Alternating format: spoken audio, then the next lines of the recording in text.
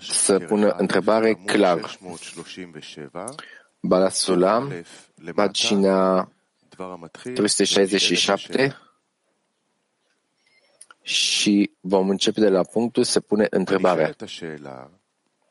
מהו הרע שצריכים לתקנו שיהיה טוב? אומרים לנו שזה שאין האדם יכול לעשות משהו לשם שמיים. Ce poate să fie ca să fie bine? Și se pune întrebarea ce poate să facă ca punctul tău este pentru binele cerurilor. Și cum lumina Torei poate să corecteze asta și inima se numește dorință. Din punct de vedere al naturii, este decât dorința de a primi. Și cum omul poate să meargă împotriva naturii. De aceea a spus Creatorul, am creat înclinația rea, am creat condimentul ei.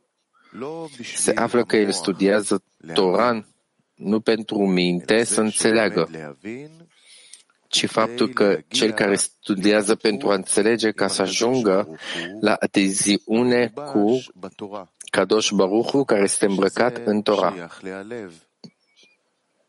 care asta aparține inimii. Și prin lumina care să primească, aceasta este lumina reformării. Asta înseamnă că dorința de a primi pentru beneficiul de sine poate să primească forța de sus, care poate să primească acțiuni pentru binele cerurilor. Se află că el dorește să lucreze în munca de lishma, care asta intră în munca particularului, asta este dezvăluie lui, că forma de studiu de lo lishma nu se poate ajunge la absolut nimica, așa cum s-a gândit de la bine început, în care au început să studieze cu ei. Dar din forma de lo lishma trebuie să ne direcționăm că asta îl aduce pe el la lishma, după ce a studiat despre intenția de a ajunge pentru binele cerurilor, prin faptul că el a primit lumina Torei, atunci ajunge la faza Dalet, care este în studiul Torei, care se numește Tora vieții. Și faptul că este scris, Rabbi Meir spune că fiecare care se ocupă în Torah lishma câștigă la lucruri multe și îi se dezvăluie luminei Torei. Și atunci el câștigă la forma de Torah, care este numele lui Kadosh Baruch Hu. Și se numește asta în Cartea Zohar, luminile în Israel către luminile Creatorului una sunt. Și trebuie să înțelegem două faze în Torah care le aparțin inimii. 1. Forma de luminare a Torei, că asta aparține de forma de credință a inimii, care este lumina reformării. 2. Formele Torei care aparține inimii, așa cum este scris, că tu vei primi toate aceste lumina Chochma, care asta se numește în Zohar cel Sfânt,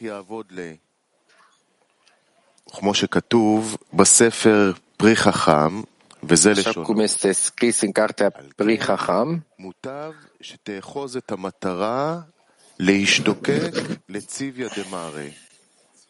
דמן דלא ידע אורחין דמרא וציוויין דמרא שהם רזין דאורייתא, איך יעבוד לה? ובאמור שעניין תורה ומלאכה, הכוונה שלומד תורה בכדי שהתורה יביא לו את המאור התורה, שעל ידי זה תהיה לו היכולת להפוך את הכלי דקבלה שיהיו Ce este un discipol înțelept? Bala Sulam a spus că este un student הוא יזכה לדבקות השם, הנקרא שלומד תורה לשמה. ובזה יכולים לפרש מה שאמרו Cu חז"ל, toate acestea, chiar în timp ce se învață Tora de dragul de a învăța Tora, el ar trebui totuși să-ți distingă cu ce intenție învață. Este pentru a respecta poruncile Creatorului așa cum este scris și îl vei reflecta la el zi și noapte. Sau el va învăța pentru a primi lumina Torei, pentru care are nevoie de lumina Torei pentru a anula răul din el? Așa cum au spus înțelepții noștri. Am creat înclinația rea, am creat Tora de condiment. Se dovedește că el învață pentru a obține condimentul, așa cum au spus înțelepții noștri. Lumina din el îl reformează. Cu siguranță, înainte de a învăța Tora, o persoană ar trebui să examineze motivul pentru care învață Tora, pentru că orice act trebuie să aibă un scop care să-l determine pe om să facă actul. Așa cum spuneau înțelepții noștri, o rugăciune fără scop este ca un trup fără suflet. Din acest motiv, înainte de a veni să învețe Tora, trebuie să pregătească intenția. Aceasta este ceea ce spune el acolo în introducere la studiul celor 10 sfirot. De aceea, înainte de studiu, studentul trebuie să se angajeze să se întărească în credința în Creator și în călăzuirea lui în răsplată și pedeapsă. În felul acesta, el va fi răsplătit beneficiind de lumina din ea, prin care se va întări și credința lui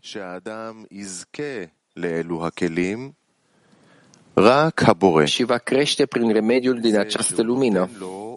Astfel, chiar și omul care știe despre sine că nu a fost răsplătit cu credință, mai are speranța pentru asta prin practicarea Torei. Căci dacă cineva își pune inima și mintea să obțină credința în Creator prin Tora, nu există mitzvah mai mare decât aceasta. În plus, nu există alt sfat în afară de aceasta. Rezultă deci că o persoană trebuie să depună un efort mare înainte de a veni să învețe, pentru ca învățătura să se dea roade și rezultate bune. Adică astfel învățătura să aducă lumina Torei, prin care să o poată reforma. Apoi, prin Tora, omul devine un discipol înțelept. Ce este un discipol înțelept? Bala Sulam a spus că este un student care învață de la înțelepți, adică Creatorul este numit înțelept, iar o persoană care învață de la el este numită discipol al înțelepților. Ce ar trebui să învățăm de la Creator? El a spus că o persoană ar trebui să învețe un singur lucru de la Creator, să știe că Creatorul dorește doar să dăruiască. La fel, omul ar trebui să învețe de la el să fie un dăruitor. Acesta este numit un discipol înțelept. Conform celor de mai sus, ar trebui să interpretăm ceea ce au spus înțelepții noștri. De ce nu este discipol înțelept dintre ei? Rabinul spune, pentru că ei nu binecuvintează mai întâi în Tora. Ar trebui să înțelegem aceste cuvinte muncă, ceea ce înseamnă că totul se aplică unui singur trup. Prin urmare, ar trebui să interpretăm întrebarea. De ce nu este discipol înțelept dintre ei? Se știe că tată și fiu se numesc cauză și consecință, adică prima stare provoacă o a doua stare. Prin urmare, atunci când o persoană învață Tora, aceasta este numită discipol înțelept. De asemenea, am aflat că lumina din ea îl reformează. Ce înseamnă reformare? Așa cum am spus înțelepții noștri, Creatorul a spus, am creat înclinația rea, am creat Tora drept condiment care anulează înclinația rea. Când răul este anulat, iar răul este dorința de a primi pentru sine, el devine un discipol înțelept, conform interpretării lui Baal HaSulam. Din acest motiv, răspunsul la întrebarea de ce nu ies discipolii înțelepți, care este prima stare, ieșind dintre ei, adică din ei nu iese a doua stare, și anume că ar trebui să devină un discipol al înțelepților, pentru a fi răsplătit cu toate acțiunile sale ca fiind doar pentru a dărui. Dar există o regulă. Lumina din ea îl reformează. Și nu vedem că discipolul înțelept are capacitatea de a obține fii care sunt ucenicii înțelepți. La aceasta vine răspunsul că ei nu au binecuvântat mai întâi în Tora. Dar acest răspuns este și greu de înțeles. Vedem că oricine vine să studieze, mai întâi spune binecuvântarea Torei înainte de studiu. Astfel, cum pot interpreta ei că motivul pentru care nu naște fiii care sunt ucenicii înțelepți este că ei nu au binecuvântat mai întâi în Tora? Ar trebui să interpretăm cuvintele nu au binecuvântat mai întâi în Tora, întrucât îl vedem pe acela care urmează să facă o achiziție substanțială, unde prin marfa pe care o va cumpăra va obține mari profituri, prietenii lui îl binecuvântează cu noroc în această activitate, adică el va câștiga mulți bani. La fel este și aici, în muncă. Când o persoană vine să învețe Tora, ar trebui să existe un scop în fața ochilor lui, și anume motivul pentru care urmează să studieze. În mod clar, este pentru a beneficia de studiul Torei, pentru că fără un beneficiu este imposibil să lucrezi. Prin urmare, el trebuie să știe că scopul, adică beneficiul pe care trebuie să-l obțină din Tora, este lumina din ea, care îl reformează. În muncă, unde vorbim despre un singur trup, el ar trebui să binecuvânteze cu succes în studiul său și cu obținerea de multă lumină din Tora pe care o învață acum. În caz contrar, dacă nu binecuvântează înainte de a învăța Tora, el nu-și amintește scopul pentru care trebuie să-l obține din studiu, care se numește fiii. Fiii sunt rezultatul studiului, după cum s-a spus, că Tora este motivul Tatăl, iar lumina pe care o descoperă din Tora este Fiul. În consecință, înainte de a învăța fiecare, trebuie să contemple scopul studiului, adică de ce depune el efortul în Tora. Cu siguranță nu ar trebui să depună efortul fără recompensă și cu siguranță, atunci când o persoană învață Tora, el crede poți avea încredere în proprietarul tău că va plăti pentru munca ta. Despre ce recompensă țintește, el ar trebui să fie atent să păstreze întotdeauna răsplata în fața lui, adică să aibă încredere și credință că Creatorul îi va plăti răsplata. Recompensa pe care speră să o primească ar trebui să-i dea energie pentru a lucra, adică recompensa este combustibilul pe care se bazează munca lui. În mod clar, cu cât recompensa este mai mare, cu atât este mai multă energie pentru a lucra. Dar dacă recompensa nu este atât de importantă, acea răsplată nu îi poate da puterea de a lucra cu devotament, adică să-l facă să vadă că Tora este atât de importantă așa cum este scris, căci ele sunt viețile noastre și durata zilelor noastre. Cu siguranță, dacă o persoană simte că este cu adevărat Tora vieții, fiecare persoană, după simțirea sa, și-ar da întreaga viața pentru a obține viață. Cu toate acestea, simțirea vitalității din Tora necesită o pregătire deosebită pentru a-și pregăti corpul să poată simți viața în Tora. Acesta este motivul pentru care înțelepții noștri au spus că trebuie să începem în Lolishma. Și prin lumina Torei pe care o obține încă în Lolishma, aceasta îl va aduce la Lishma, deoarece lumina din ea îl reformează. Apoi el va putea învăța Lishma, adică de dragul Torei, care se numește Tora vieții, deoarece a atins deja viața în Tora, pentru că lumina din Torah îi va fi dat o astfel de calificare omului încât să poată simți viața care este în Torah. În studiul celor 10 sfirot, el întreabă: de ce angajamentul complet în Torah și mitzvot este privit Torah Lishma? Ar trebui să înțelegem acest lucru, Torah Lishma, de ce munca de dăruire completă și se intitulează Lishma. Conform sensului literal care se angajează în Torah și mitzvot, trebuie să-și îndrepte inima pentru a aduce mulțumire Creatorului său și nu de dragul său. Acesta ar fi trebuit denumit și definit ca Torah Lishma și Torah Lo Lishmo, adică pentru Creator. La urma urmei, textul dovedește că Torah Lishmo, adică să aducă mulțumire celui care l-a făcut, nu este încă suficientă. În schimb, avem nevoie și de angajarea să fie Lishma, adică de dragul Torei, pentru ca să știe că numele Torei este Tora vieții, așa cum s-a spus, că cele sunt viață pentru cei care le găsesc. După cum s-a spus, nu este un lucru zadarnic pentru tine, căci este viața ta. Prin urmare, sensul Torah Lishma este că angajamentul în Torah și mitzvot îi aduce viață și longevitate, pentru că în acel moment Torah este numele.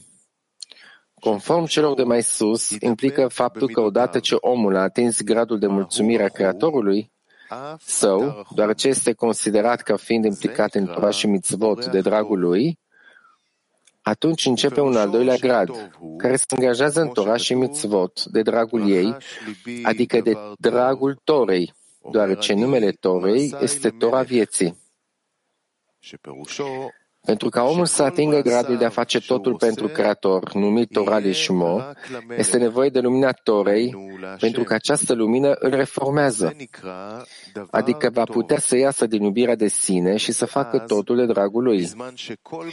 Numai această lumină îl poate ajuta, așa cum spuneau înțelepții noștri.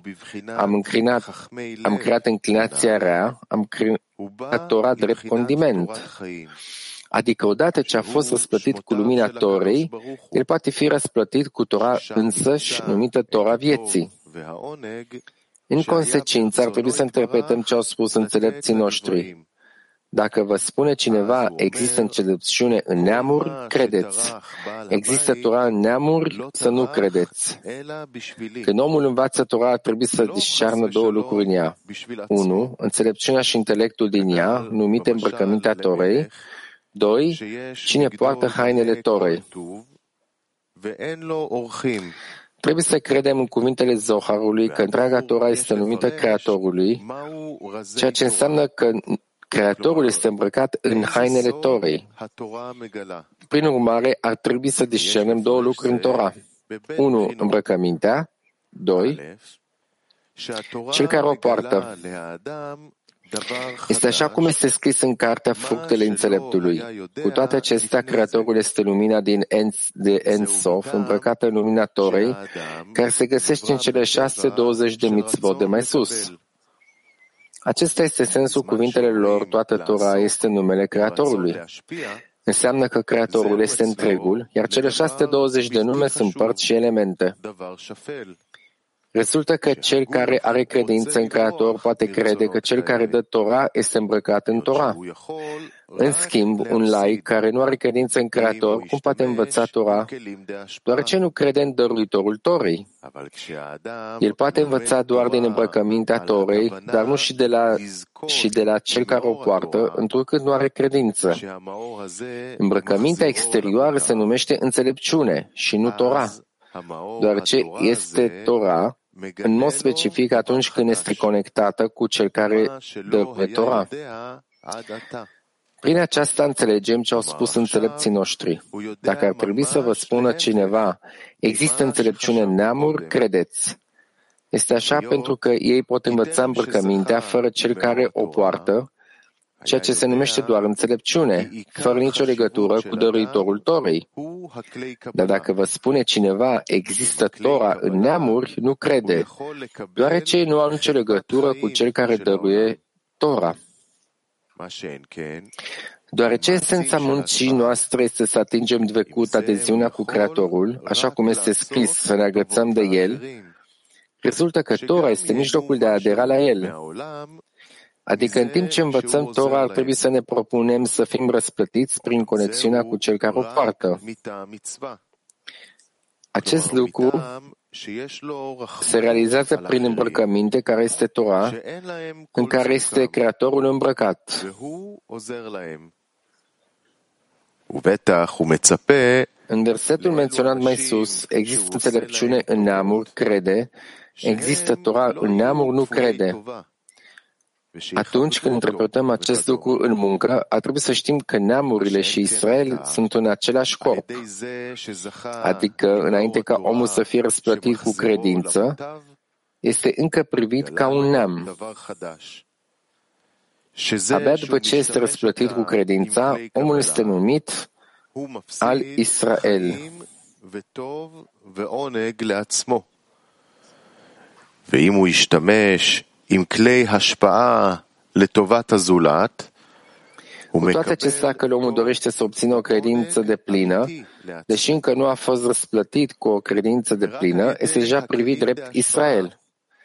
Este așa cum Bala Sulam despre lăsați înțelepciunea să fie dată celor înțelepți. El a întrebat, nu ar fi trebuit să spună să se dea înțelepciunea nebunilor? El a spus că omul care caută înțelepciunea este deja numit înțelept, pentru că orice om este judecat după scopul său. Adică omul este numit după ceea ce așteaptă să realizeze. În consecință, ar trebui să interpretăm că toți cei care doresc să obțină o credință deplină sunt deja numiți Israel.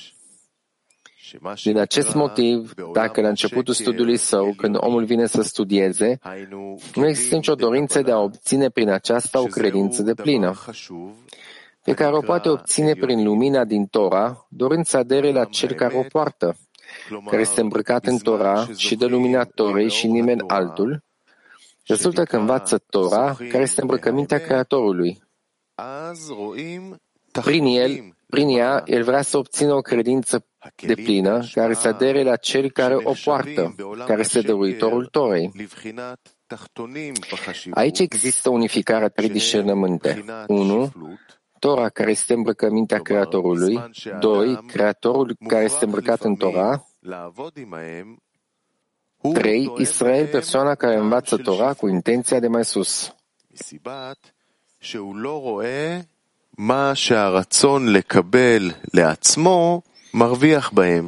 Acesta se numește unitate numită Tora, Creatorul și Israel sunt unu.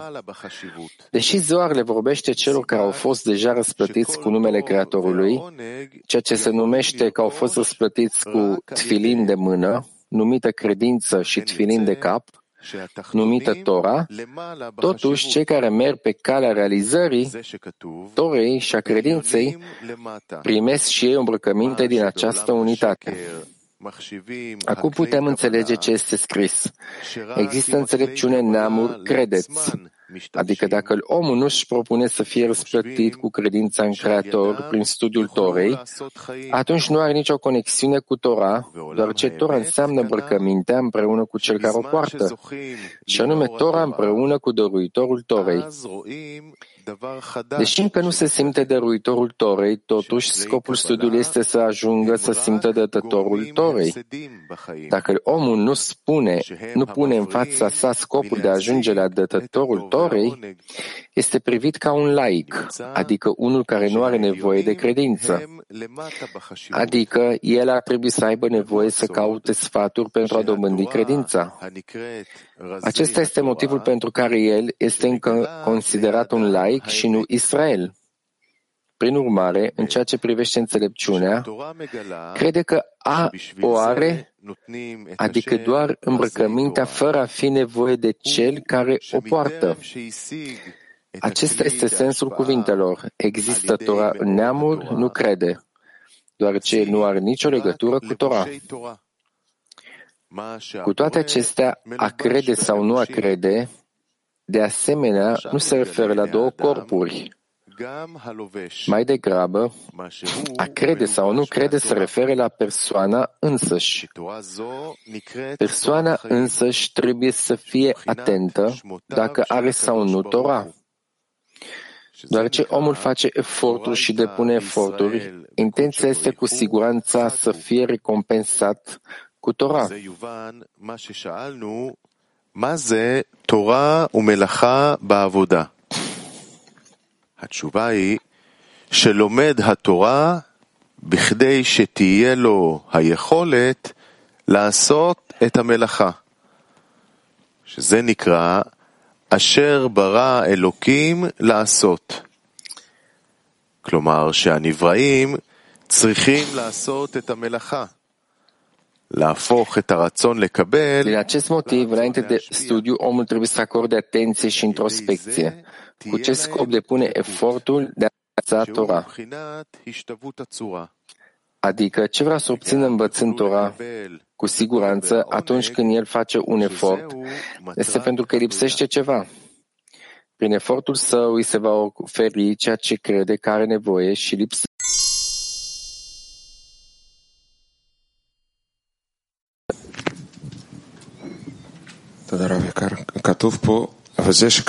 Se scris aici, face un bine pentru,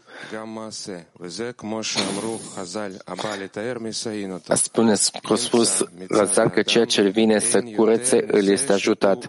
Se află că nu este mai mult aici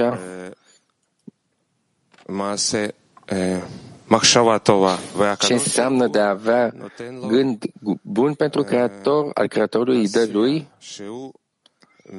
dă lui punctul de ce înseamnă că omul are un gând bun și Creatorul face o acțiune. Dacă la om are scopul de a ajunge la dăruire, acea Creatorul îi aranjează tot felul de forme de acțiuni care prin ele el ajunge la asta. Gilad, ai făcut ceva? Exact aceeași întrebare. Da, și eu sunt cu degetul la aceeași punct. La început să fie un gând bun. După aceea nu va fi o acțiune. Întrebarea este cum ajungem la un gând bun. Și asta tot prin remediul luminii. Și ne așteptăm la asta ca să aibă loc prin aceste eforturi pe care omul dezvăluie. Deci mai întâi trebuie să ne gândim să avem gând și dorință să schimbăm natura și după aceea noi trebuie să avem dorință să ne schimbăm natura. Înainte să fie această dorință de a schimba natura la început, asta este toată munca noastră. Da?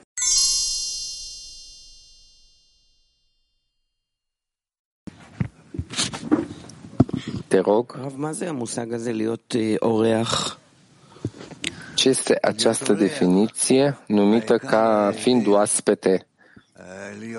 Este important diferența în care tu să fii oaspete? Primul, să știi că în fața ta există gazda. Și ce înseamnă să devii un oaspete bun. Oaspete bun, că de la bun început, că tot ceea ce eu primesc deoarece gazda se gândește la mine de la bun început. Noi învățăm că există o anumită fază în care omul tinde să fie un slujitor al Domnului.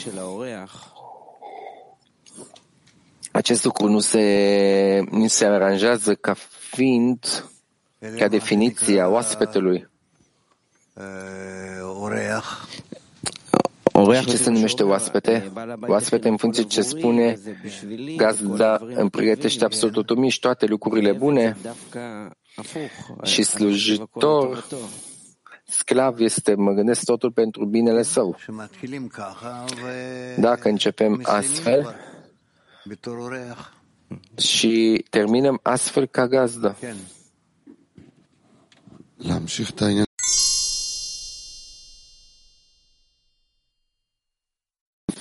Nu înțeleg. Cum eu, în momentul în care eu înțeleg această chestie, că totul s-a realizat pentru mine și că scopul aici este pentru a aduce lui plăcere Creatorului. Împreună cu asta, cum să nu înghit toată această plăcere numai pentru mine? Faptul că tu nu ești faptul că eu nu este în stăpânirea casă și să înțelegi că totul a realizat pentru tine, ce este pentru tine, pentru ca tu să ajungi la adeziune cu el. Cum eu rămân aici în adeziune, că toate lucrurile se pierd aici. În momentul când eu simt că această plăcere, că el are plăcere de mine, că el are grijă de mine și într-o dată eu simt că îi fură această muncă. Asta totul depinde de intenție. Ce sunt cei care se folosesc de asta pentru a primi și cei care se folosesc de asta pentru a dărui. Atunci este acest gust de primire. Cum această formă de primire o transform în dăruire. Eu simt acest gust de această trecere de la primire la dăruire. Asta depinde de măreția Creatorului pe care măreția gazdei. Faptul că văd măreția, asta mă duce pe mine la adeziune? Da.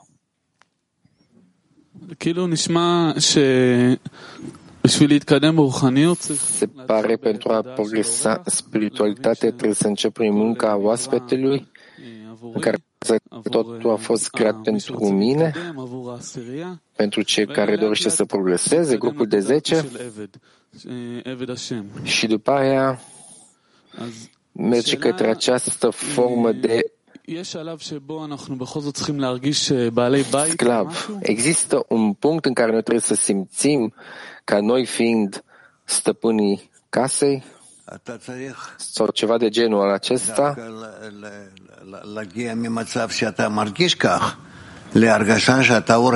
Tu trebuie să simți faptul că simți această apreciere a gazdei, ca să simt că nimic nu aparține mie. Trebuie să în această cunoștință că totul aparține unei forțe superioare, datorită faptului că ești legat de gazdă, tu ești pregătit să faci absolut totul, să te apropii, să fii apropiat de el. Și atunci pot să mă debarasez de această senzație că vreau să fiu sclavul Domnului.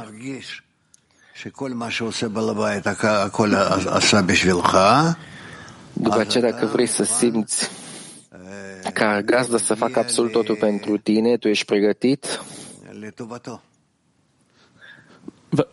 tu poți să ajungi către beneficiul său. Pentru faptul că vrei să simți că tot timpul el este patronul, gazda, sau trebuie să simți că undeva va fi o diferență. Oaspetele trebuie să simtă că el se anulează pe sine și primește intenții pentru a dărui, și anularea de sine către a dărui față de grupul de 10, de prietenii mei.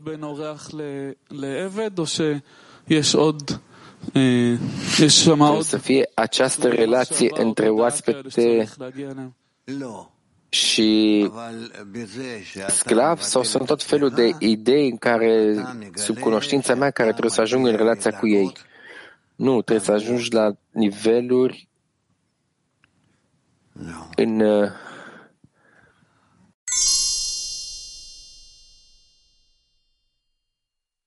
totul ok, dar cine mă corectează pe mine din afară, totul pare ok, dar cum corectăm intenția din interior? זה מה שאני לא מצליח להבין. Prin intenție. המעשה הזה שהאדם עושה הוא כאילו רק această acțiune, cum o realizez cu intenția corectă? Da, prin această acțiune o realizez prin intenția ca să realizez acțiunea de dăruire să fie asemănător Creatorului. Dar se pare că în sfârșit nu ai realizat asta. Totul a început acolo. Asta este ce nu înțeleg. Cum să corectez acest lucru? Atunci eu cer și se pare că intenția sa nu a fost corectă și aceea iarăși cere de la Creator ca să-l ajute pe el. Dacă prietenii poate să ajute în acest loc, nu în locul acțiunii, în locul de intenției, tocmai în acest loc în care prietenii se poate ajuta, care se toți conectează în jurul acestei intenții și să influențeze la superiorul ca unul. Nu am înțeles. Când omul este inclus în grupul său de 10. Și de aici vine corecția inimii, așa cum este spus, al intenției. Da.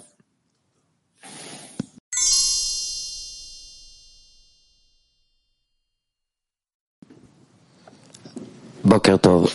אני בא לפה לתקן את הלב. Eu am venit aici să corectez inima. Asta e intenția. Dar eu nu vin aici ca să-i aduc lui plăcere. Ce îmi lipsește mie aici? Aceea tu nu vii să corectezi inima. Pentru că inima ta de la bun început este construit astfel ca tu, în funcție de inima ta, tu vei simți cât să te bucuri de sine, să-ți aduci plăcere tine. Asta este intenția inimii de la bun început, inclinației rele. Și atunci tu vrei să transformi asta, inima ta, în inclinația bună, opozită. Atunci, asupra stărilor pe care tu le simți, tu dorești să le direcționezi opozit, ca fiind opozite. Asta înseamnă că la o anumită fază eu trebuie să introduc această aduce plăcere lui, că la sfârșit această corectare a inimă este celui plăcere. Și aici am venit aici ca să corectez inima și introduc această intenție de a aduce lui plăcere. Aceea nu există această corecție a inimii. Undeva aici există o anumită pregătire, că am vorbit despre pregătirea dintre această trecere de la lo lishma la lishma? Da.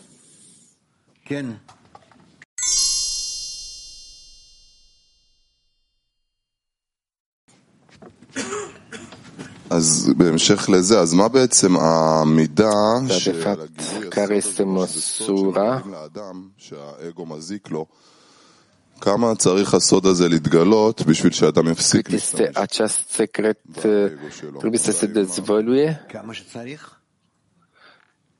pentru că această bază să se dezvăluie. Este o dezvăluire treptată, aceea când se dezvăluie, asta nu vrea să se folosească de el? Da. Și cum acest lucru mi se pare totul ciudat,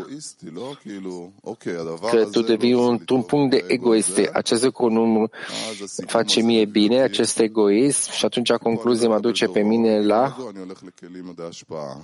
Deci eu aici, asta mi-aduce plăcere egoismului și aici vreau să trec la vasele de dăruire. Că asta e concluzia. Da, să spunem și...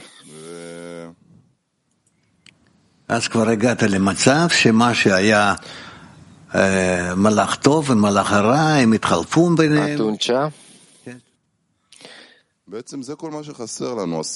da, este, faci diferența dintre îngerul bun și îngerul rău și diferența dintre ele. Deci noi trebuie să cerem acest lucru, că Elohim este o dezvăluire clară și atunci egoismul se mișcă și atunci egoismul când își pune în mișcare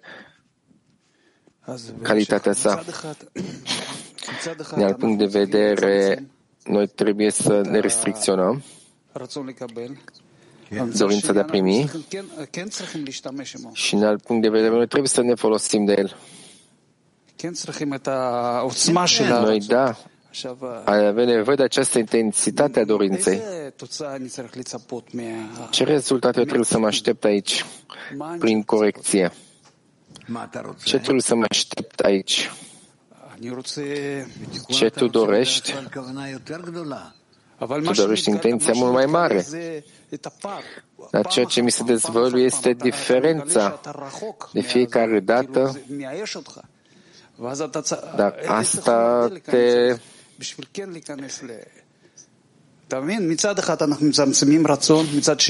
duce pe punctul de a te lăsa bătut.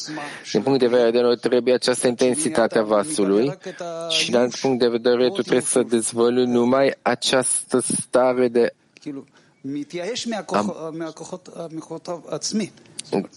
care tu nu mai ai puterile de sine. E săturat de forțele personale. Din alt punct de vedere, vreau să văd rezultatul, ceea ce tu vezi prin munca cu prietenii, rezultatul negativ. Dar de fiecare dată tu dezvolți că tu nu poți să realizezi asta. Aceea tu intri în starea în care tu ești ajungi la punctul de culminare, de fără putere. Într-adevăr, ce fac în această situație încât sunt lăsat de toate puterile? Numai adeziunea cu societatea în care tu găsești adeziunea cu Creatorul. Și ce mă folosește prin această formă de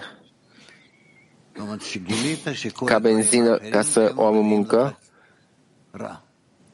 Forma de benzină este faptul că tu vezi ca o materie negativă. Că tot ceea ce vezi în alții, vezi ca lucru rău. Și trebuie să schimbi asta? Da.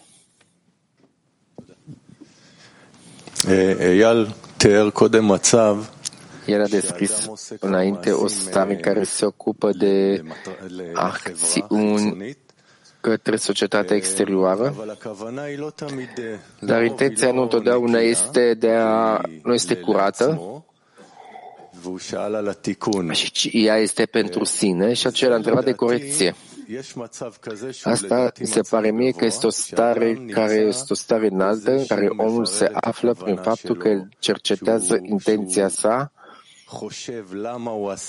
că el se gândește de ce el a realizat asta. Eu aș dori să întreb de punctul în care omul face acțiuni prin totul în afară de a ieși. Asta este lucru unic în care el nu are forța de a se conecta acum și el realizează asta fără intenție.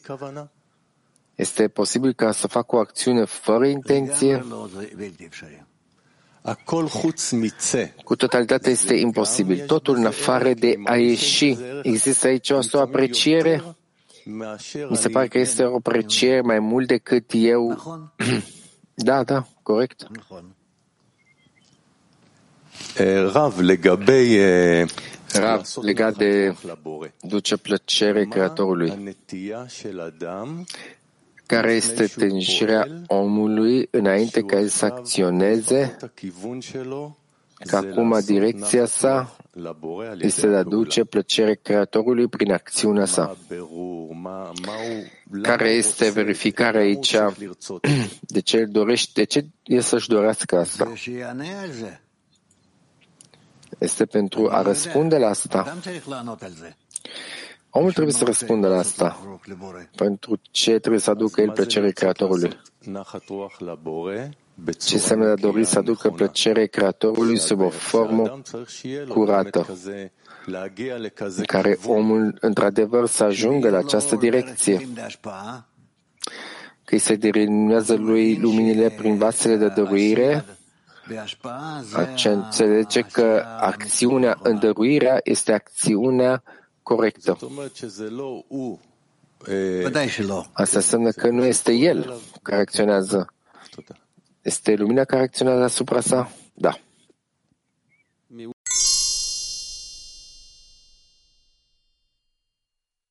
toți se bucură și sunt în afară. Tot timpul ori îmi dă împingerea să intru toți înăuntru, ca să fiu ca toți, este de a căra gențel până la sfârșitul vieții. Și există o împingere care mă ceartă. Deci o să-mi iau dorința asta ca să nu doresc să fiu în turn, ci să tot timpul să satisfăcut, să car geanta toată viața mea. O să mă respingă. Fără dorință lucrurile nu merg. Tu dorești și gata. De unde această împingere și dorință vine? De ce vine? Pentru că trebuie să o corectezi. Mai trebuie să primești că această împingere nu este bună. Nu este bună pentru că este cu intenția de a primi. Că tu dorești să intri în interior, în interiorul turnului. Și aceea nu este chestia. Îmi dă această trezire de fiecare dată și fă încă un efort și îți dau te voi lăsa să intri. Este un joc. Și deodată am vrut să ies. N-am vrut, mi-au dat, vreau să fac acest joc, mi-a dat lovituri și m-am întors aici. Și atunci, nu știu ce să mai înțeleg. N-ai încotro, trebuie să continuăm. Trebuie să înțelegi că este ceva aici, că nu sunt ok sau lipsește ceva, nu-mi dă nici de dorință. Nu-mi dă dorință să intru în interior. Spune ca să nu-mi dă această senzație. Nu simt în asta nimic. Nu, dar mediul este sfânt. Da, eu simt că nu sunt potrivit acest mediu. Există o dorință și deasupra. Ce este deasupra această dorință? Pentru a intra în interior, de a mă bucura de toate acestea. Și tu ești acolo în interior. Tu vrei să te bucuri. Păi scopul creației este de a te aduce bine și numai bine. Și să aducă numai bine mie, nu? Da. Nu și? Și nu-mi dă? Tu nu vrei să verifice ce nu vrea să-ți dea? Pe asta vreau să verific. Poate tu ești în acest turn, în acest palat, tu stai acolo, tu le iei la toată acest bagaj, tu ești cu ei împreună și eu sunt în afară. Și tu ești afară, da. Nu rămâne mult timp. Asta cu siguranță.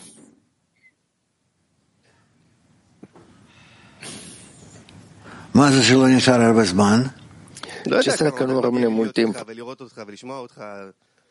Nu știu cât va fi mie să stau cu tine, să te ascult pe tine. Astare, războaie, nu știu cât îmi rămâne mie. Ce va fi după aceea cu tine?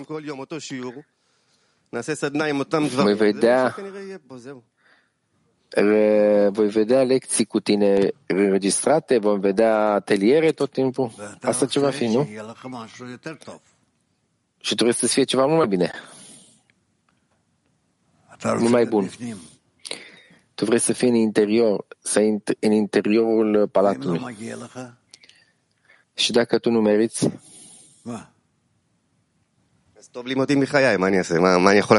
Ce este mai bine să mor decât să trăiesc?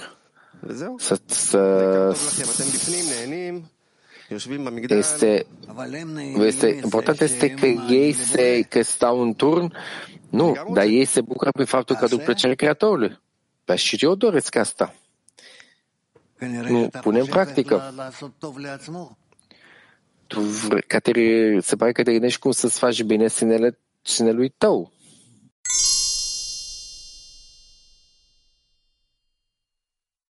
Da. Мак 4. Если я делаю хорошее действие с неправильным намерением, это может быть причиной разбиения в десятке? Dacă fac acțiuni bune sau rele cu intenția corectă, este motiv de spargere în grupul de 10?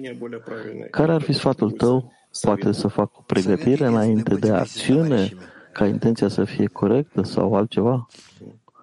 Rav, singurul sfat este să fii împreună cu prietenii. Anulează-te și conectează-te cu prietenii. Bine? Turcia. Buongiorno Rab. Italia Noi 3. ci relazioniamo attraverso i suoi esercizi, attraverso i suoi consigli in decina, ma cadiamo spesso in magari filosofia. Noi Cosa significa fare ne raportăm la restrizioni in grupul de decina? 10 prin exercițiile pe care le primim, dar de multe ori cădem în filozofie. Ce înseamnă de fapt această acțiune de restricție în grupul de 10?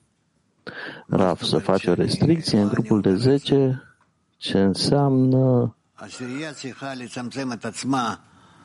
Grupul de 10 trebuie să se restricționeze în cele din urmă față de toate acțiunile corporale și să vrea doar să îndeplinească acțiuni spirituale care sunt conexiunea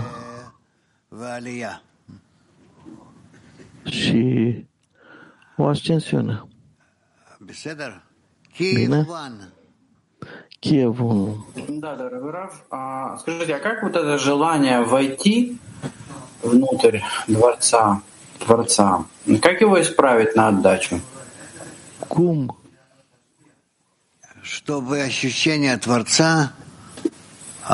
Dorința de a ajunge la Creator va fi corectă, să aibă intenția de a dărui.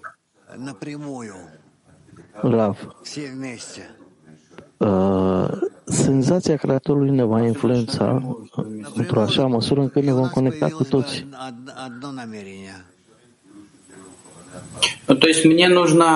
Direct, adică vom avea cu toți o singură intenție comună. Adică trebuie să simt Creatorul ca să le dărui prietenilor să influențez? Rav, da. Studentul, și asta e corectarea dorinței, adică nu o fac pentru mine? Ce vine mai întâi? Senzația Creatorului? Sau mai întâi trebuie să-mi corectez intenția sau direcția?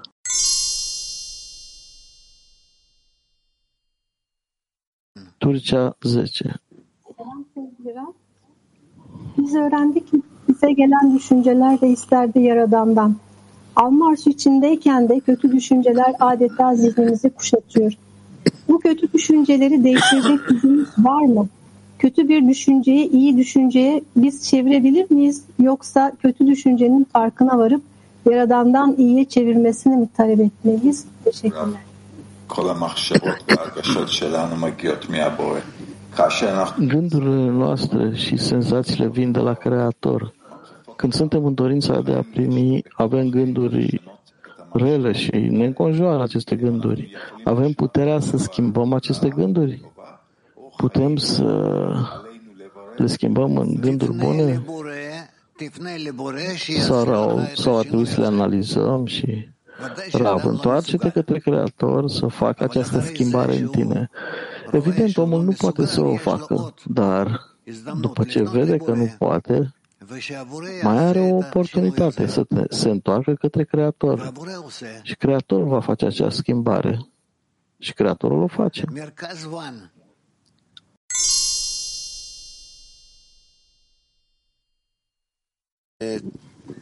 Să continui analiza legată de Popa Alat. Simt că vreau să primesc de la acest palat, cum a spus și prietenul, dar nu știu cum să schimb dorința astfel încât să vreau să dărui celui care este în palat. Rav, da? Sfântul, cum schimb această intenție? Rav, doar printr-o rugăciune către Creator. Orice nu înțelegi sau nu poți să analizezi, ai dubii că e așa sau e așa, ai oportunitatea să te întorci către Creator și să-i ceri lui. Cere-i să te ajute.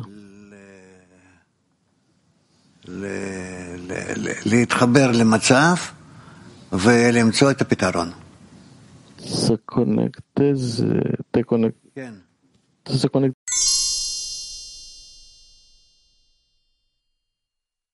o soluție. Da.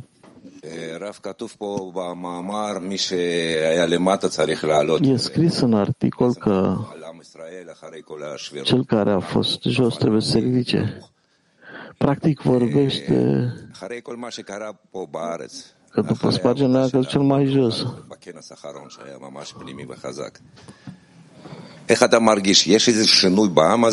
Munca noastră, mai ales la ultimul congres, a fost foarte puternică. Simți tu o schimbare sau totul e la locul lui? Rav. Există o schimbare, dar deschide în fața noastră mult mai multe oportunități de a cere să ne ridicăm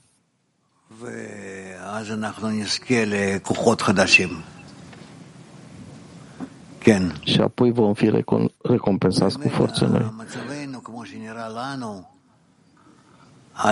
Starea noastră, ceea ce ni se pare nou, este încă nu pare a fi cea mai rea.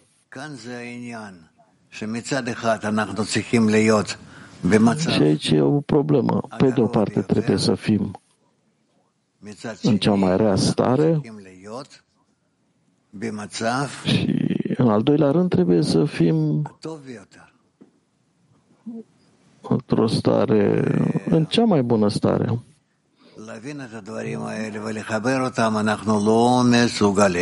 Și ca să înțelegem aceste lucruri și să le controlăm, nu putem să o facem.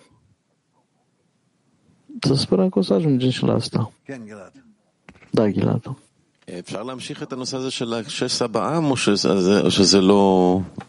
Putem să continuăm de împărțirea în națiuni sau nu e corect acum?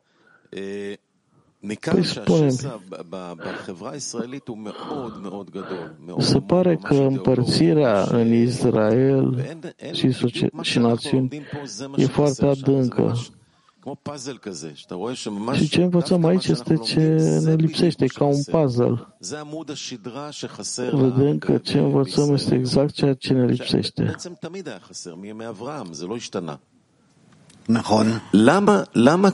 Întotdeauna n-a lipsit. De ce e așa dificil pentru noi să transmitem mesajul? Pare simplu pentru noi. De ce există o distanță atât de mare între simplicitatea mesajului nostru și abilitatea de a-l percepe din afară?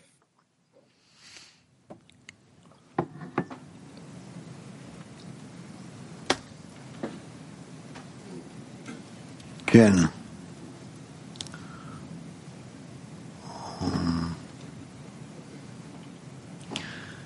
צריכים עוד ועוד להשתדל להיות בתוך המצב. Noi trebuie din ce în ce mai mult să încercăm să fim într-o stare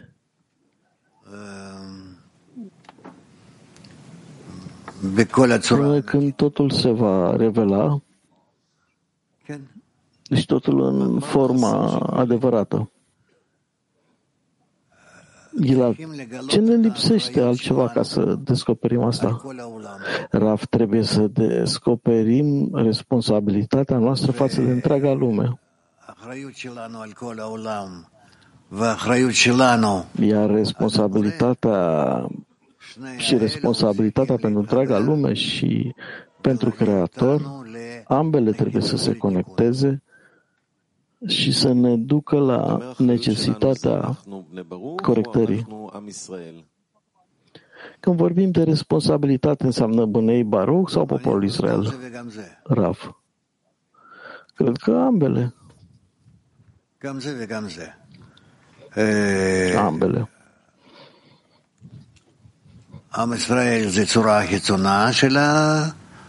Poporul Israel este forma externă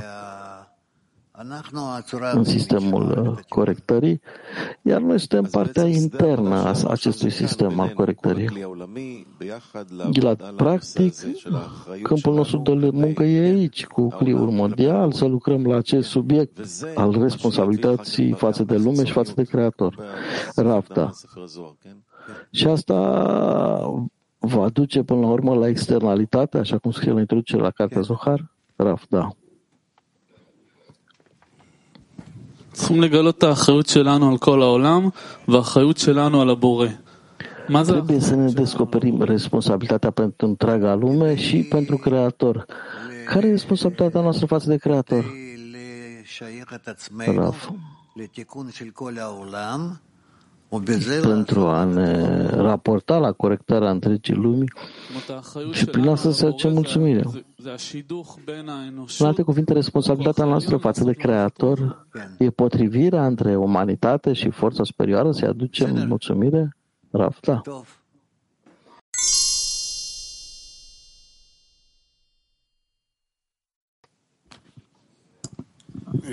כן, בהמשך לזה, אז למה אי אפשר... Ca să continui acum. De ce este imposibil să conectăm internalitatea cu externalitatea chiar acum? Putem să menținem internalitatea în noi și să mergem cu ea, dar de asemenea putem să ieșim afară și să-i atingem pe cei externi, să-i atragem pe cei din afară la noi.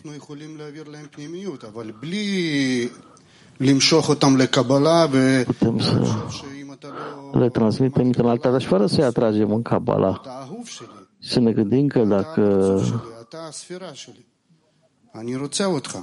תיקח ממני מה שאתה רוצה ולצאת עם מסר נכון, לצאת עם צורה נכון. Să mergem cu mesajul potrivit, cu forma potrivită, dar să îi atingem și să-i atragem aici, să se corecteze aici între noi. E ca și cum ne-am oprit.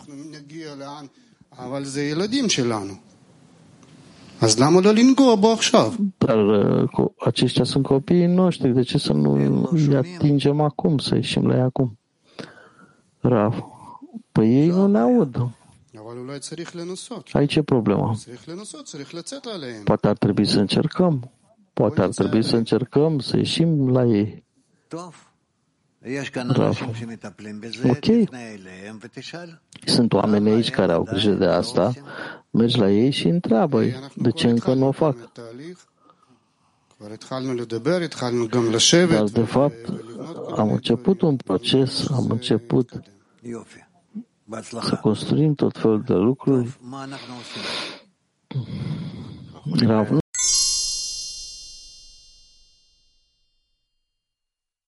alte granițe, da? רב, אתה יכול קצת להרחיב מה זה נשמה? כי אני מבין שהבריאה מכוונת. Aș vrea să elaborez în ce este sufletul, pentru că totul e îndreptat spre suflet, așa spune aici. Sufletul pe care Creatorul vrea să-l dezvolte tot timpul. Dar ce este, cum ar trebui sufletul să se raporteze la creație?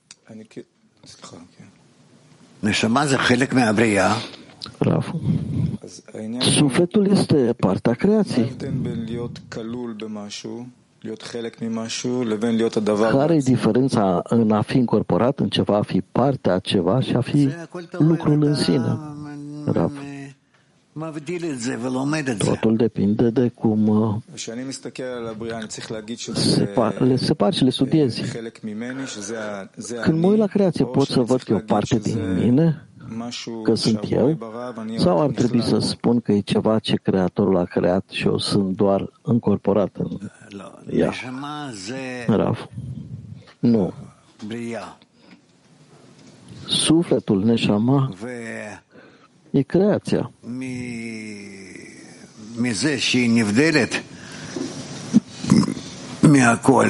Din faptul că e separată de tot, deci sufletul e practic esența ființei create. Ar trebui ființa creată să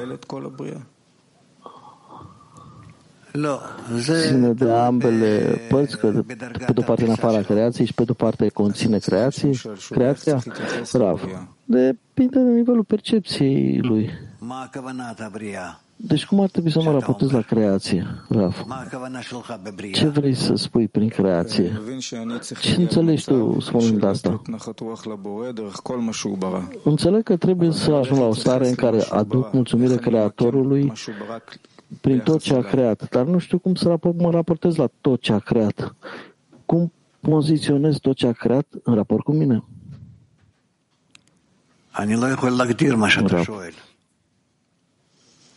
Nu pot să definesc ce întreb. Cine poate să-l ajute?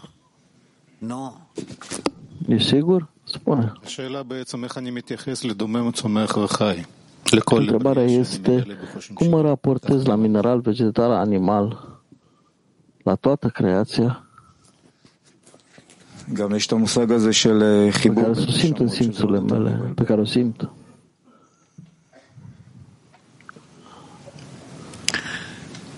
Rav. Ok. Trebuie să rezumați asta într-un mod mai clar. Creația înseamnă tot ceea ce se extinde de la Creator și există în afara lui.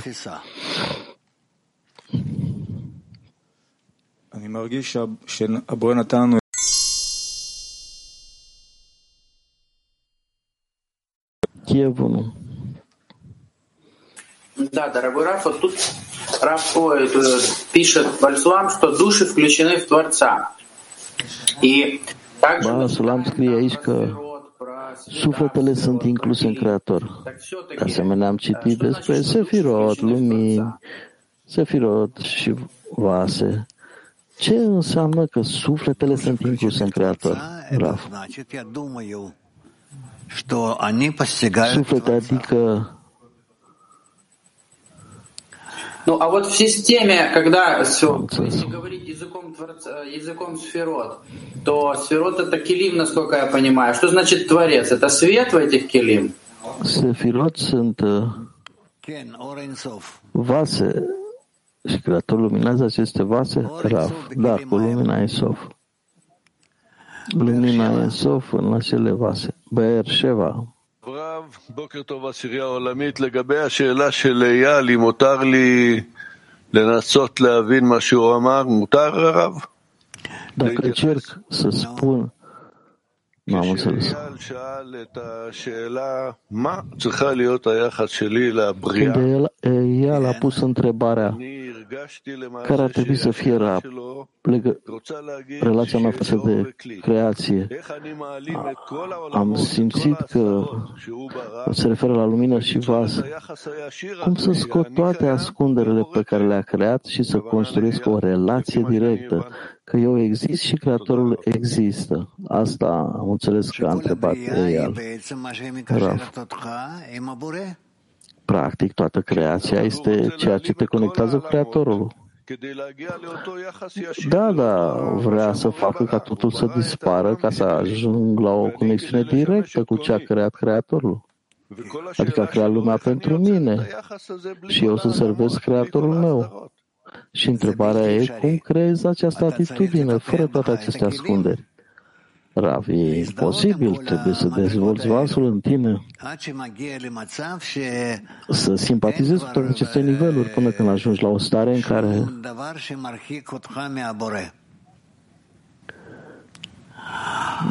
nu mai e nimic care să te îndepărteze de Creator. Cred că asta am întrebat. Rav, lasă-l să se gândească și să întrebe din nou.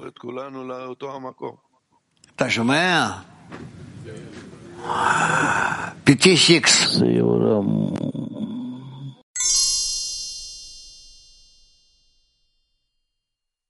toată lumea are potențialul ăsta. Iacov. Un prieten întreabă despre nu există nimeni în afară de el. Pe de o parte, ființa creată trebuie să aibă această percepție că nu există nimeni în afară de el și că el umple întreaga realitate.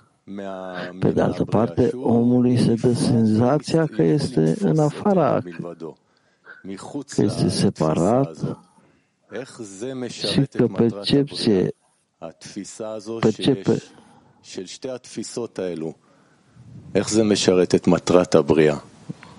n-am înțeles. Clar.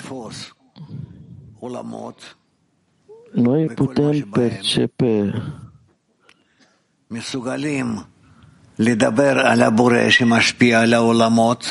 nu pot să vorbesc despre Creator care influențează lumile și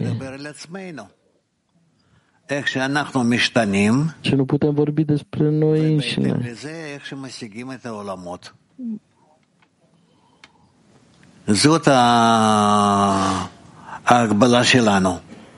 Cum ne schimbăm și cum obținem lumile. Asta e limitarea noastră. Și în ceea ce ai descris există o percepție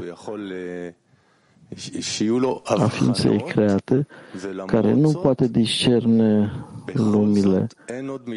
Dar împreună cu asta este încă nu există nimeni afară de el, adică nu e discernământul lui, dar e ca și cum activează un proces aici, Rav, da? Deci această percepție e corectă? Să simt că există, de fapt, două percepții? Asta e scopul creației.